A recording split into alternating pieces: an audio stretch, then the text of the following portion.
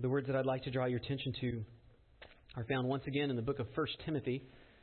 1 Timothy chapter 4. We'll be looking at verses 6 through 10. 1 Timothy chapter 4, reading verses 6 through 10. The Apostle Paul writes to Timothy, "If you put these things before the brothers, you will be a good servant of Christ Jesus, being trained in the words of the faith and of the good doctrine that you have followed. Have nothing to do with silly myths. Rather, train yourself for godliness. For while bodily training is of some value, godliness is of value in every way, as it holds present life and also for the life to come. The saying is trustworthy and deserving of full acceptance. For to this end we toil and strive, because we have our hopes set on the living God, who is the Savior of all people, especially of those who believe." Please pray with me once again. Lord, we cannot pray enough, because we know that apart from you we can do nothing. You are the vine. We are the branches. Lord, we need your every ounce of spiritual growth and effectiveness. Lord, we can't grow in your word unless you give us the grace to understand and even apply it to our lives. And so we pray that you would make the most of the service. Lord, help us to understand clearly what your word says so that we would individually even know how we need to apply it to our lives. Lord, and if there's anyone here that does not yet know you, that you would make that clear to them and make it clear what they need to do in order to repent and to trust in you alone for salvation. For Father, we don't want anyone to perish, but for all to come to repentance. And Lord, if there is such a soul in the church today, help us to have contact with them and to love them and present to them the hope effectively so that they might have salvation. We ask these things in Christ's name. Amen. I've over the years been surprised at the common assumption that most people have regarding the death of a believer. And that a common assumption being that when any Christian dies, that they are inevitably going to hear, "Well done, good and faithful servant," despite how faithful or unfaithful that person had been really in their life. Of course, you know that phrase comes from the parables of Jesus, in which the very point that he is making in those parables is that not all of his servants will inevitably be faithful. The point of the parables is you're going to have some that are faithful and some that are not. And it should be the desire of all of our hearts to be the faithful servants. Only the good servants are commended, not all the servants. We saw this in today's scripture reading, in Luke 12:42, where Jesus says, "Who then is the faithful and wise manager whom his master will set over his household to give them their portion of food at the proper time? Blessed is that servant whom his master will find so doing when he comes." And he says later on in verse 47, "And that servant who knew his master's will but did not get ready or act according to his will receive a severe beating. And the one that did not know and did what deserved a beating will receive a light beating." And then his point is that everyone to whom much was given, of him much will be required. And from him to whom they entrusted much, they will demand the more. The point is, we are all responsible for what Christ has given us. In regard to what we know in the Word, in regard to the resources He's given us for the building up of the kingdom of God. So just because we're servants, and if you're in Christ, you are His servant. But just being in Christ does not automatically make you faithful. We need to pursue faithfulness in order to receive commendation. And therefore, our greatest ambition should be to want to be a good servant of Christ. And that is the point of the text before us. Notice he says in verse 6, "If you put these things before the brothers, you will be a good servant of Christ Jesus." In fact, that is really what Paul is addressing in verse 4. He's talking about godliness, but one of the, obviously, aspects of godliness is being a good servant. And so he's telling Timothy here, this is what being a good servant will look like. And he gives a number of commands or imperatives in these verses, 6 through 16. You might recall in chapter 3, verse 16, Paul introduced the subject of godliness. And he said in verse 16 that the mystery of godliness, you could think of it as the revelation, or even what it shows there, the source of godliness is not our own efforts. It is Christ and what He accomplished. We don't bring about our own godliness. He brought it about through His faithfulness. And that's trumpeted. And he focuses upon this subject of godliness through chapter 4. Verses 1 through 5 of chapter 4 debunk the false teaching that godliness can be brought about through abstaining from certain things, in particular marriage or certain foods. And he says that belief is a doctrine of demons, from deceitful spirits. It's evil. It's wrong. Have nothing to do with it. And then in the verses that follow, Paul explains to Timothy, and therefore Christians, what they should do in order to pursue godliness. So chapter 4 is all about godliness.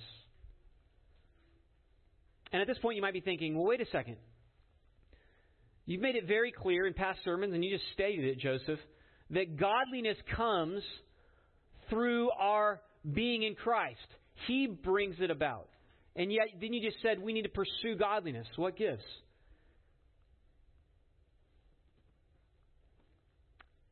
The reality is the work that Christ began in us is not yet complete. We're half-baked, you could think of it. Or actually better yet, we're in the process of being baked. We're not done. We've received a circumcised heart, to use the Old Testament phrase for regeneration. We've been regenerated. We've been born again. We have been set free from sin, our slavery to sin. However, we still live in a corrupted flesh. In fact, this is what Paul talks about in Romans 6 through 8. It's all about this tension between the flesh and the spirit. Until we receive our glorified bodies, we will face tension. Our flesh will want to do what it used to do and just living for its desires and its passions of the flesh. But our spirit will want to submit itself to the will of God. As Paul says in Galatians 5, the desires of the flesh are against the Spirit, and the desires of the Spirit are against the flesh. For these are opposed to each other, to keep you from doing the things that you want to do. And this really is the point of chapter 4 of 1 Timothy. He here instructs us on how we can wage this war better even against the flesh. How do we keep the flesh subdued in light of the work of Christ in us? Again, Paul explains this warfare in Romans 6 through 8. In fact, go ahead and turn there. Romans 8. Notice how Paul kind of culminates his explanation of this war between the flesh and the Spirit. Verse 5, Romans 8:5. He says, "For those who live according to the flesh set their minds on the things of the flesh." Right? That's unbelievers. They follow the flesh. They do what the flesh wants. But those who live in the Spirit set their minds on the things of the Spirit. The mind set on the flesh is death, but to set the mind on the Spirit is life and peace. For the mind that's set on the flesh is hostile to God, for it does not submit to God's law. And indeed, it cannot. Those who are in the flesh cannot please God. But he's saying we're in the Spirit, and therefore we need to follow the Spirit and put to death the deeds of the body. So another way to think of this is walking in the flesh really just means to live for self. It's just doing what you want, doing what you feel like, doing what's in your best interests, or at least what you think your best interests are. However, the good servant lives for God and His glory, wanting to bring Him honor, wanting to bring Him praise, wanting to serve Him well. So what changes when a person gets saved is the master of their life. Previously, self was the master. When a person's born again, they want to just live for God. That's the difference. However, we're not very good at it because we still have a sinful flesh. And so we need to continue to pursue godliness. Christ has changed our heart, but we need to continue to put to death the flesh and live according to His will as revealed in His Word. So prior to salvation, we're really no better than a bunch of wild dogs. Just running around, following our own instincts and passions, doing whatever we can get away with. The only thing holding us back is the fear of consequences or even death. But if we had free reign, we would just do what any wild dog would do.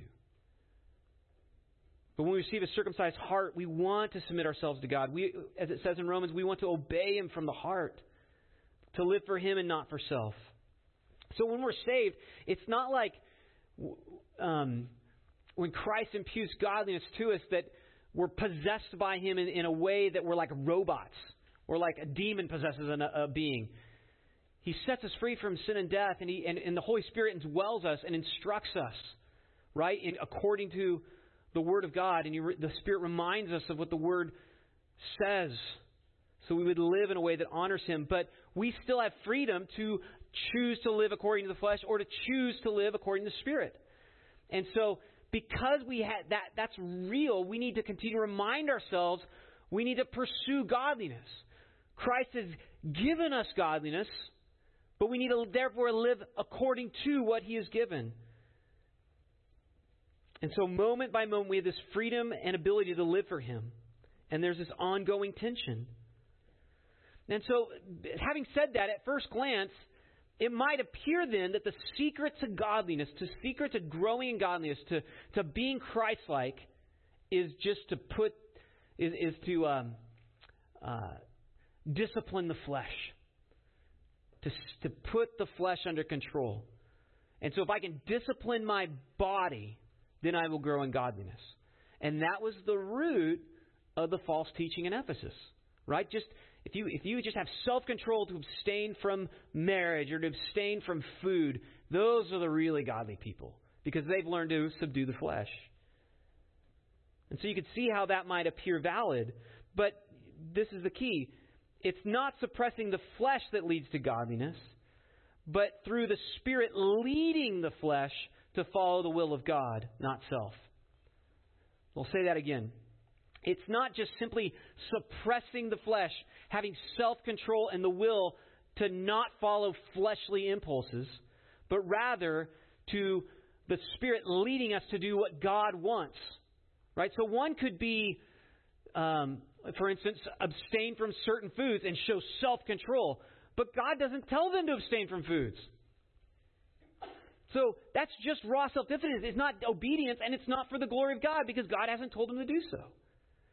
Right? So what changes is a desire just to do what God has called us to do, to be faithful to Him.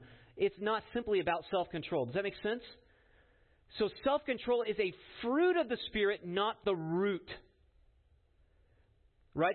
That's where these false teachers got it wrong. They were focusing on just an aspect of obedience and making that fruit, that one aspect, the whole thing. No, the whole thing is Christ in us and living in obedience to Him, self-control being just one of many fruits of the Spirit. So, Paul, in light of this, gives instruction to Timothy and to us so that we would know how should we live now in order to pursue godliness. We need to pursue godliness because we're not yet like Christ, even though we've been born again. And so what does it look like? If it's not just self-control, bodily discipline, what is it? What do we do? How do we pursue Christ-likeness? And that's really the main instruction in verses 6 through 10. Paul begins by saying, making 2 points. The godly servant trains in the truth. And secondly, the godly servant pursues godliness. If you like alliteration, you could say he pursues piety or goes after godliness. But just for the sake of clarity, I put down pursues godliness. Let's look at that first point. He trains in the truth. A good servant of Christ trains in the truth. And this is the point of verses 6 through 7. First, They train the truth. They train in the truth by training others in the truth, right? He says, put these things before the brothers. But not only that, they themselves are trained in the truth. Notice he says, being trained in the words of the faith and of the good doctrine. And then thirdly, the good servant avoids error. So all those aspects have to do with training in the truth. They train others, they train themselves, and in training themselves, they avoid error. So we see this in verse 6. They train others in the truth. If you put these things before the brothers.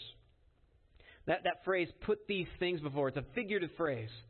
It means to lay out like on a table so everyone can see. It's obvious. Everybody can look at what you're talking about and examine it and touch it for themselves. That's the idea. Make the truth clear. Timothy, make what God has said clear to everyone, that they would know what God's will for them is. And the fact that the church is to receive this instruction demonstrates again that Paul is not just writing to Timothy this instruction, but he wants Timothy to pass this on to the church. So even this instruction that's given to Timothy here, in this passage and the whole letter, really is applicable to all of us. Yes, Paul is writing to a singular person who is a pastor, but everything that's said applies to us as well. And so he wants Timothy to pass these truths along. Because Paul wants the church to be full of good servants. I mean, that was Paul's ambition. He wanted to be a good and faithful servant, and likewise it should be our ambition. And so we need to train others in the truth. Remember what Jesus said. Right, we cite this all the time. The greatest among you shall what? Be your servant. Right? Diakonos.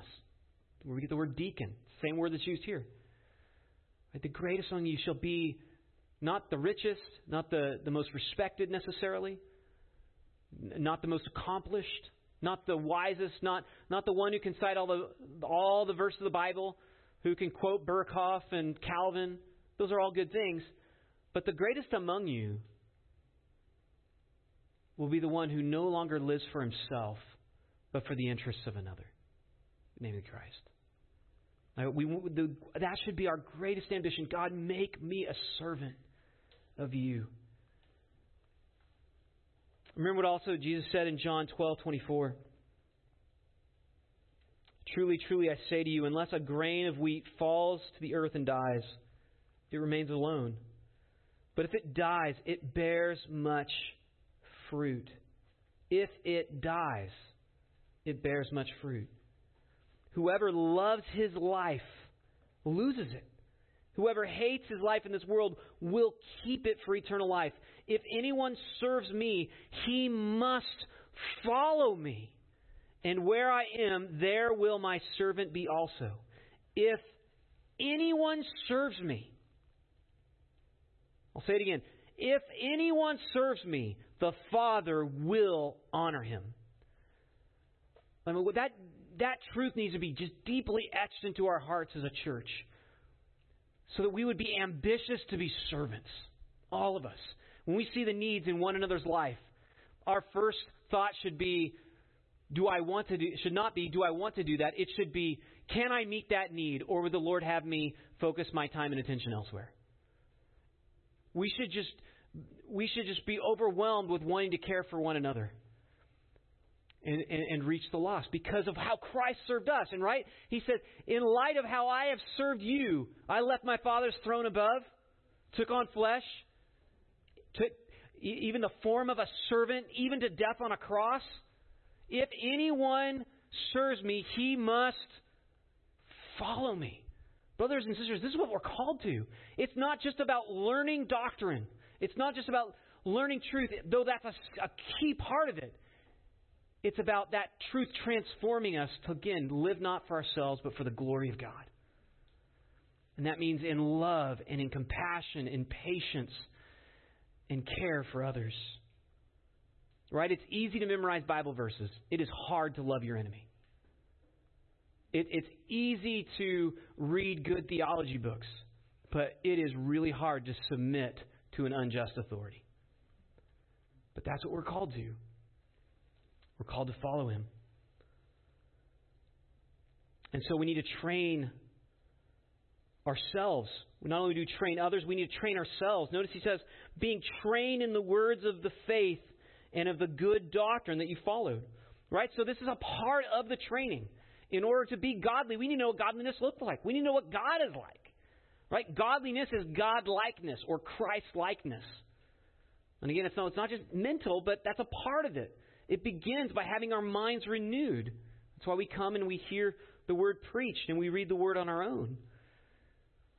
And so the words of faith and good doctrine here just quite simply mean Scripture, knowing what the Bible says, and then the implications of the Bible, what we'd call doctrine. You could think of it as systematic theology or biblical theology or even practical theology. So we need to know both what the Bible says, being trained in how to interpret the Bible, and even how to read the Bible.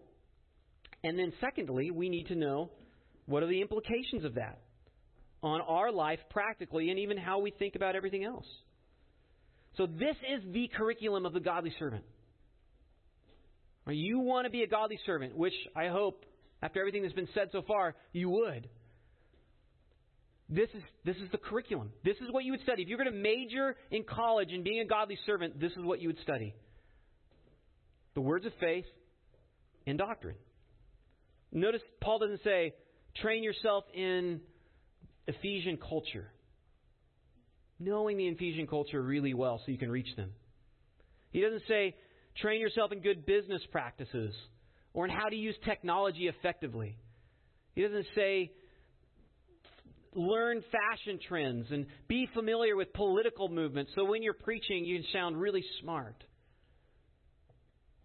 and in the know. I mean, think about that. He only mentions two things. Now, there may be other things, but clearly this is what is emphasized.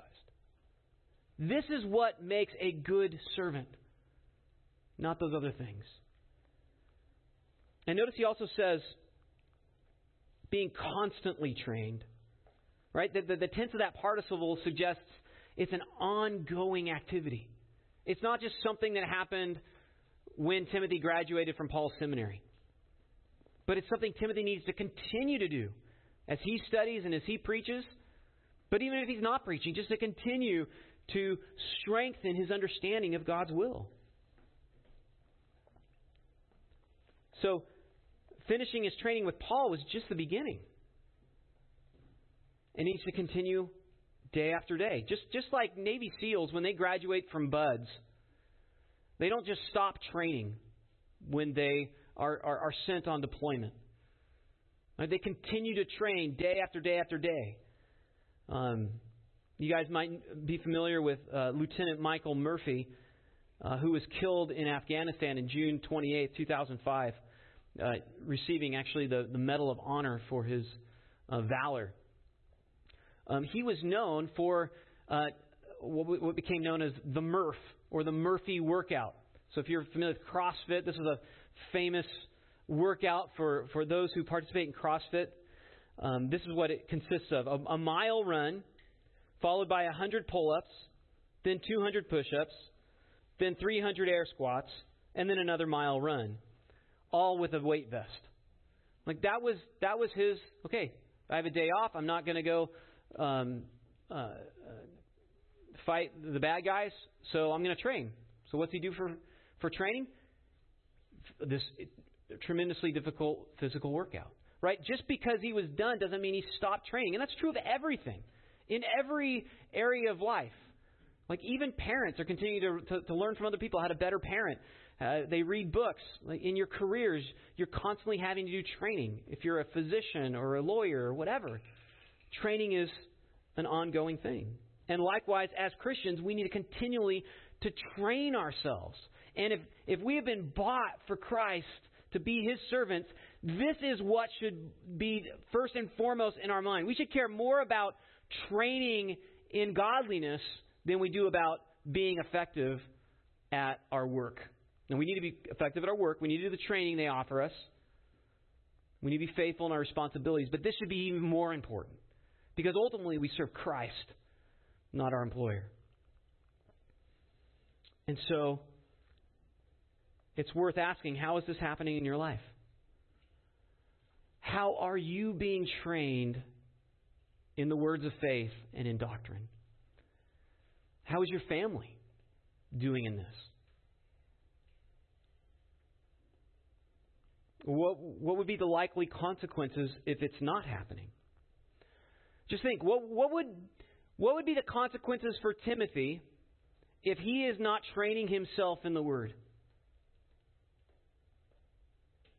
If he just kind of ignores Paul's admonition here. Well, he could be deceived by doctrines of demons. In fact, he could even teach doctrines of demons. How would he know if it is or not? How would he know how to combat such doctrines? He could also just become self-deceived, thinking that what he is teaching is true when in fact he's actually not teaching what the Bible teaches. He's just teaching his own preferences. He's really just being led by his own heart or by the surrounding culture. And if that's what happens to the pillar and support of the truth? It crumbles. If the pillar and the support of the truth, the church crumbles, what happens to the surrounding world? There's no more truth. There's no more light. So this is not a light command. Brothers and sisters, we have to be doing this.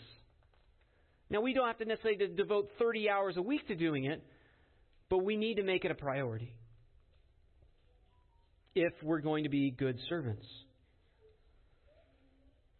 But from the beginning, Timothy has followed the truth. See the end of verse 6? Which you have carefully followed. And that verb there means to follow beside. Actually, to pay special attention to make one's own, to understand. The phrase actually articulates that from the beginning, Timothy has been a faithful, disciplined student of the Word and doctrine. He didn't daydream during class. He took careful notes.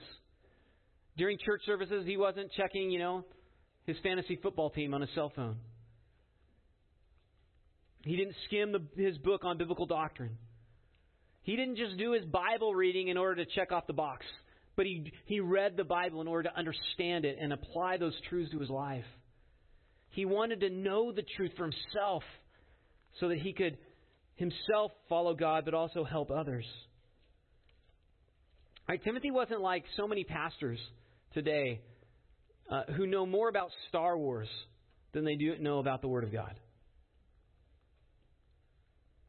Or Christians even that know more about the lives of celebrities than they do about the Bible. They're more familiar with Pokemon than they are with the judges and kings of Israel. Not like Star Wars and Pokemon. I'm not big on the lives of celebrities. But those things aren't necessarily sinful. But something you should devote yourself to be masters in.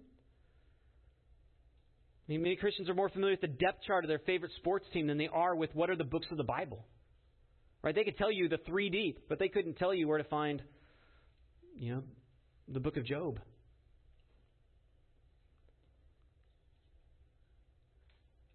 And I think that's understandable if you've only been a Christian a few months. But if you've grown up in church, you should be pretty familiar with the Bible. At least have a minimal understanding. And truth be told, I grew up in the church and I didn't have a very good understanding of the Bible.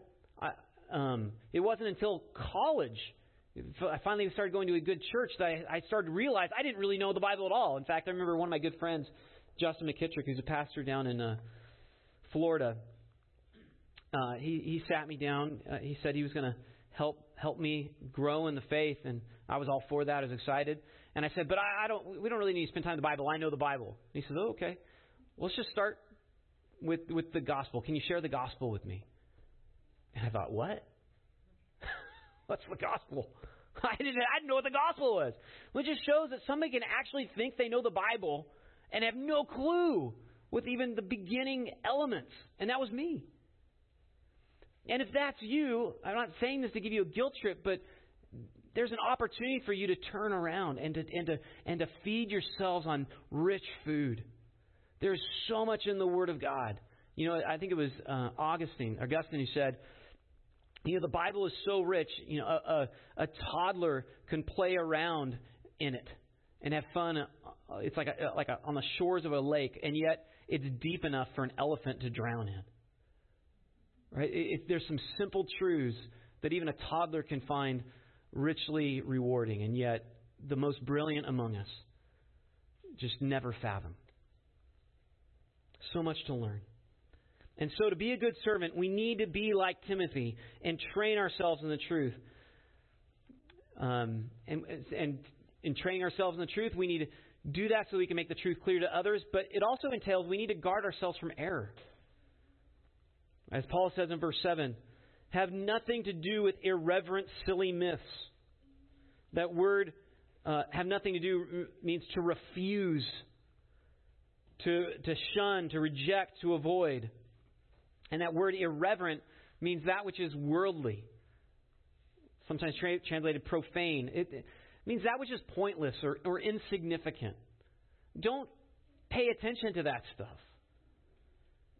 The idea is that these tales are not biblical or even true. They're essentially fairy tales. Right? So there's teachers in the church of Ephesus, apparently, or at least in the surrounding city of Ephesus, who are devoting themselves to myths and teaching myths. They're really good at teaching mythology. Paul calls them silly myths, literally old wifely myths. And this was an idiom for stories that women would tell children in the nursery. He's not demeaning the elderly or women here. It's just it's an idiom. Kind of stories that you hear in the nursery is the idea. So Paul's saying, don't concern yourself with that stuff, even though it's popular in these apostate churches. Instead, immerse yourself in the Word of God. And I find this remarkable because in the 21st century, it's been a fad, maybe you've noticed this amongst pastors, to be really familiar with television shows, movies, various forms of literature. Not so much bad, but they study these things so that they can pull out the redemptive themes in like the latest Marvel movie. So they're really good at pulling out redemptive themes in popular culture, but they can't do that from the Word of God themselves. They can't even exposit a text in context. And so it's interesting, but it's not true. It's myth. At best, it's just a shadow of the truth. And so the godly servant prioritizes being trained in the truth. And then he seeks to apply that truth that he's learned to himself so that he grows in godliness. Right? That's the second point. Not only does he train in the truth, he pursues godliness. Notice he says, rather, train yourself for godliness. You're familiar with that word train. It's where we get the word gymnasium, gymnos. And actually literally means to be naked. Because in the ancient world, when they would do their various workouts, they would do so without clothes on because they didn't want to be hindered by the clothing. Right? They didn't have spandex back then. So they would just strip down to near nudity or total nudity in some cases. And so Paul tells Timothy, rather than training at wrestling and boxing and various gymnastic exercises, Paul says, Timothy, you should train yourself in godliness. In godliness. Right? Not merely to learn about the Bible, but learning how to live a life that conforms to Christ. And I emphasize that because, again, when we talk about training, it's very easy just to assume, it's just intellectual. But remember what Paul said to the Corinthians in 1 Corinthians 8:1. Knowledge puffs up, but it's love that edifies. Right? We need the knowledge, but we also need that knowledge to apply to us. If we don't apply it, you've missed the point. The point is for it to be applied. And Christians, as you know, we're called to love God with all our heart, with all our soul, with all our mind, with all our strength, mind, affections, and will. Right? And as we learn to love God with all our being, not just part of our being, but with all our being, then we should overflow with love for others. Like this, showing to others the same love that Christ has loved us. That is the fruit. That's what it looks like to be a good Christian. And so we should never be content just to win arguments. But be ambitious to be the most selfless, caring, compassionate, patient, Christ-like person we can be. And because it's harder to do those things. And after telling him to train himself for godliness, Paul tells Timothy why he should train to do this. Look at verse 8. For while bodily training is of some value, godliness is of value in every way. So why does Paul bring up bodily training? Like, where does that come from? Some people think he's just using an illustration, right? Because there are some good illustrations, I think of 1 Corinthians 9, of exercise, being disciplined for godliness. But I think actually Paul's bringing it up because of what he said in the section we looked at last week regarding the error of the false teachers. Right? They were teaching that asceticism, severe bodily discipline, withholding desires of the body is what's going to bring about godliness. And Paul's saying that's not what brings about godliness. Now, there may be some value in disciplining your body. There is some value. There's value in being self-controlled. But self-control in and of itself is limited in its effectiveness. Right? Nobody should be ruled by their lusts. As Paul says in 1 Corinthians 6, all things are lawful for me, but not all things are helpful. All things are lawful for me, but I'm not going to be dominated by anything. So I'm going to exercise self-control. He says the same thing in 1 Corinthians 9:7. I discipline my body and keep it under control, lest after preaching to others, I myself should be disqualified. So it's good to have self-control. There's some value to it. But it's not true that self-discipline in and of itself will naturally result in godliness. It's not inevitable that if you're a self-disciplined person, you will therefore be a godly person. And I want to emphasize that because I think it's very easy to misunderstand that. Because in our culture, it's not just our culture. I don't know. Somebody from another culture could affirm or deny. But it's just very easy to think that the most self-disciplined people must be the most pious and godly. They may be, but they also may not be. Again, Paul was a Pharisee of Pharisees, and he persecuted the church.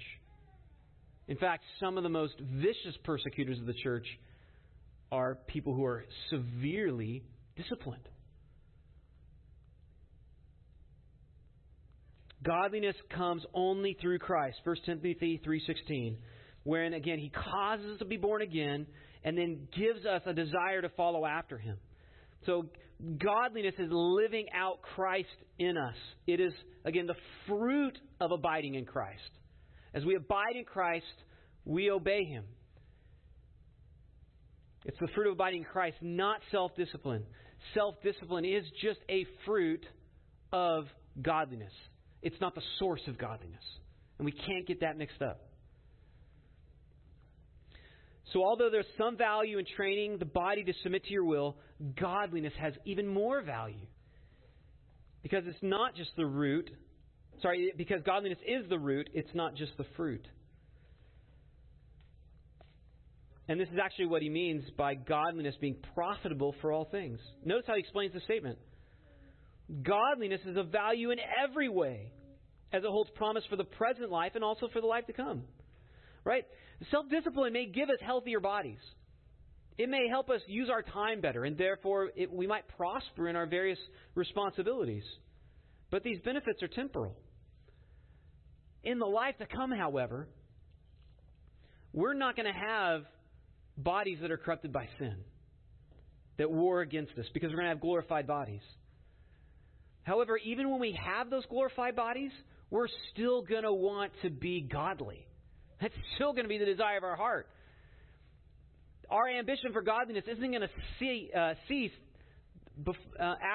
just after we get our resurrected bodies. We're going to continue in that. And so if you pursue godliness now, none of your efforts are going to be wasted. They'll have a continuing effect. And Paul defends this assertion by citing another trustworthy statement. Right? The saying is trustworthy and deserving of full acceptance. For to this end we toil and strive, because we set our hope on the living God, who's the Savior of all people, especially of those who believe. And you might recall that there's a number of trustworthy statements in the pastoral epistles where Paul brings them up. 1 Timothy 1:15, 1 Timothy 3:1, 2 Timothy 2:11, Titus 3:8. These are short, pithy, doctrinal statements that are just easy for Christians to remember, to help them defend against false teaching. Right? They're similar to like a child's catechism. So again, if I were to say, what's the chief end of man? Many of you would say it's to glorify God and enjoy Him forever. That's not a citation of Scripture. That's just a short, easy way to remember our chief end. Right? These trustworthy statements serve in a similar fashion. They're true, but they're not quotations of Scripture themselves. Of course, now they're in the Scripture and they become Scripture, but at the time that wasn't evident. And there's some scholarly debate here about where this trustworthy statement actually begins in this passage and where it ends. So what is the trustworthy statement? Now I'm going to spare you all the details of that argument, but I would say it probably begins after the because.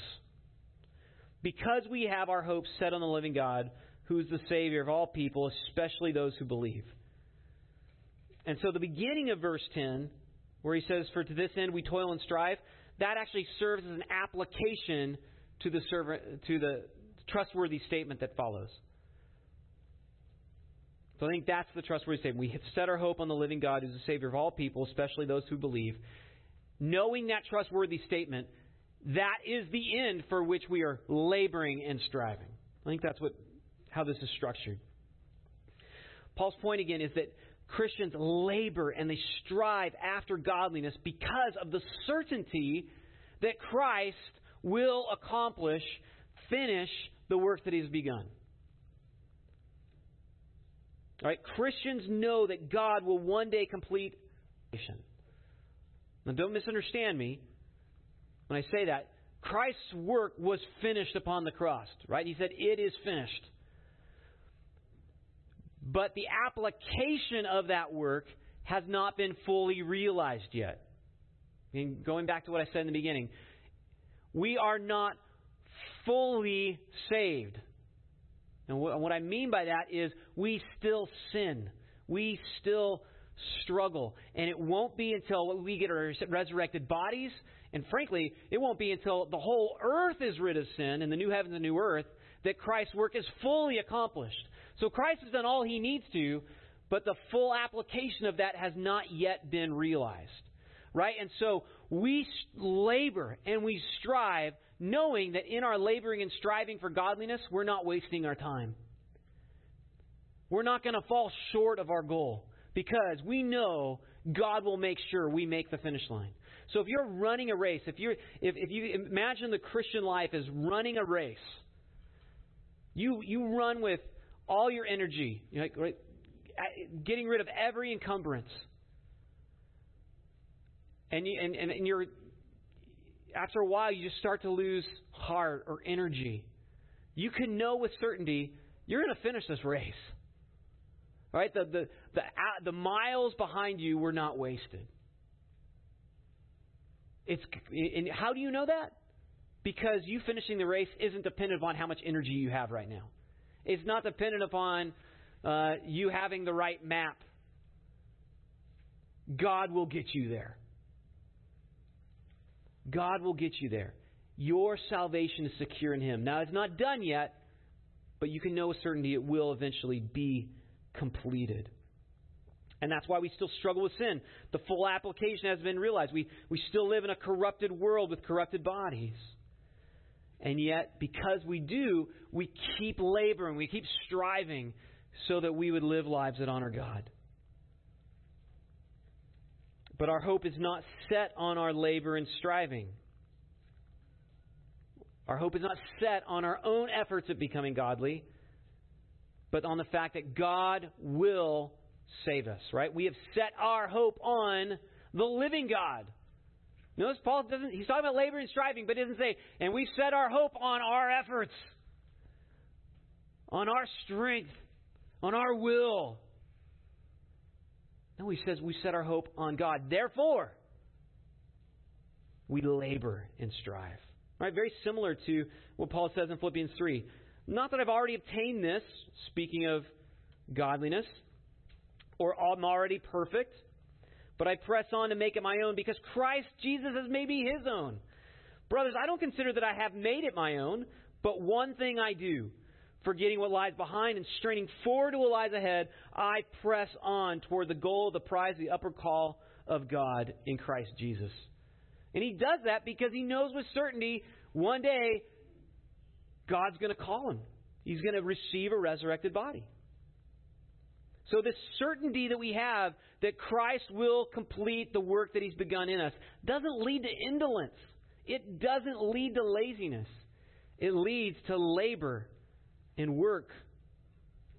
And in fact, even our efforts now at growing in godliness are actually on account of His work in us. So it's not just He's going to complete that work one day. Even the work that we're doing now is actually because He's at work in us. Right? Colossians 1:29. For this I toil, struggling with all His energy that He powerfully works within me. It's all Christ. He died.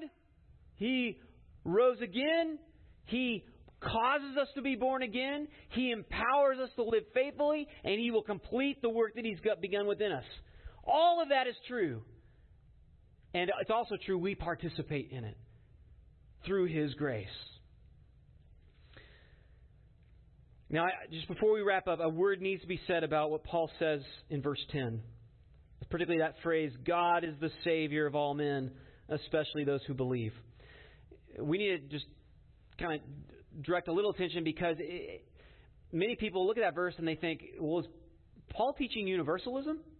Because it seems to suggest it, or at least a general atonement, that all people's sins are paid for. Well, first of all, we know that this text doesn't teach universalism because of so many other scriptures, which you're familiar with. But it's also clear from the text itself, because notice the text teaches, he says, especially of believers. If this text teaches that all men are saved, then what does that phrase mean? It's superfluous. If all men are saved, what does it mean especially believers? Like, why would you say that? It's redundant. There is no unique salvation of believers if it's teaching universalism. So what is meant then by all people? And he says He's the Savior of all people. If it doesn't mean every single person who's ever lived on the face of this earth. Well, the phrase quite simply just means all kinds of people. And this is how it's used in other parts of Scripture too. But it means men, women, and children, rich, poor, every ethnicity. God is not just uniquely a Savior for just a certain ethnic group or people of a certain intelligence. He's the Savior of everybody. In fact, He's the only Savior. He is the way, the truth, and the life for everyone. That's what this means. Anyone who looks upon Him and seeks salvation in Him will be saved. Doesn't matter who they are. Doesn't matter what sins they've committed. He is the only Savior. That's the point. In fact, you actually might recall a similar phrase in 1 Timothy 2:4. You can look at that. When Paul writes, who desires all people to be saved and to come to a knowledge of the truth. And I bring that text up because it actually parallels what Paul is saying here. They work together. Notice the parallelism. see how the phrase, the Savior of all people, and especially those who believe, corresponds to the structure of 4:4. The first phrase in each demonstrates that God has made salvation available to all people. He desires all to be saved, and He's the Savior of all people. The point being in both, God has made salvation available to anybody who would take it. Second phrase, that in reality, only those who believe will actually experience that salvation. He's the Savior of all people, but only those who trust Him, who repent from their sin, will actually experience the salvation that is available to them. So it doesn't teach universalism or even a general atonement. It actually teaches a limited or particular atonement. So another way to say this is these verses teach that God is potentially the Savior of all people, but only actually the Savior of those who believe. And in this context, it's intended to emphasize that God will save all of us. He will complete His work. He will make us godly. And therefore, all our laboring, all of our striving is not in vain, because He will complete that work. So in summary, what do we practically do to grow in godliness? Well, first of all, we need to recognize that godliness comes only through Christ. 1 Timothy 3:16. We have to have it set in our mind. If you are not a believer in Christ, it doesn't matter how hard you try, you will never be godly. Period. Ever. He is the only way to receive righteousness and godliness. Secondly, we need to devote ourselves to the Bible and its doctrines. Verse 6. We also need to refuse to feed on folly. I mean, a little entertainment, a little Star Wars, a little, what's the popular television shows or movies today? Like, not sinful, but that should not be what we feast upon. Those should be supplemental. Entertainment should have a limited impact upon our life. We should train ourselves in the Word. And we need to, again, point 4, devote ourselves to the application of Scripture. Not just what it says, but living it out, right? Verse 10, we need to labor and strive to be Christ-like. And of course, in all of this, we need to trust that it's Christ that saves us. It's not our works, it's not our effort. Christ saved us in the past. He is at work within us now, conforming us to Christ-likeness, and He will, at the right time, call us to be with Him and give us resurrected bodies in the future. All He will accomplish. And we need to rest in that. So as you fight the fight and you even see failure, don't lose heart. Because we've set our hope not on our feelings, not on our efforts, but on the living God who is the Savior of all people. Let's pray. Lord, You are our only hope. And I pray that You would just remind us of these truths as we begin to get self-focused or as we immerse ourselves in folly, so that we might grow in grace and in godliness. But not so that people would admire us or even respect us for those things, but God, so that we would be more effective in serving You. Lord, that we would please You not just by what we do, but even how we think, what we love, what we meditate upon. Lord, You know all the various areas where we each need to grow, and I pray that You'd make those things clear to us so that we'd be a church that You would say, "Well done, good and faithful church." We ask this in Christ's name. Amen.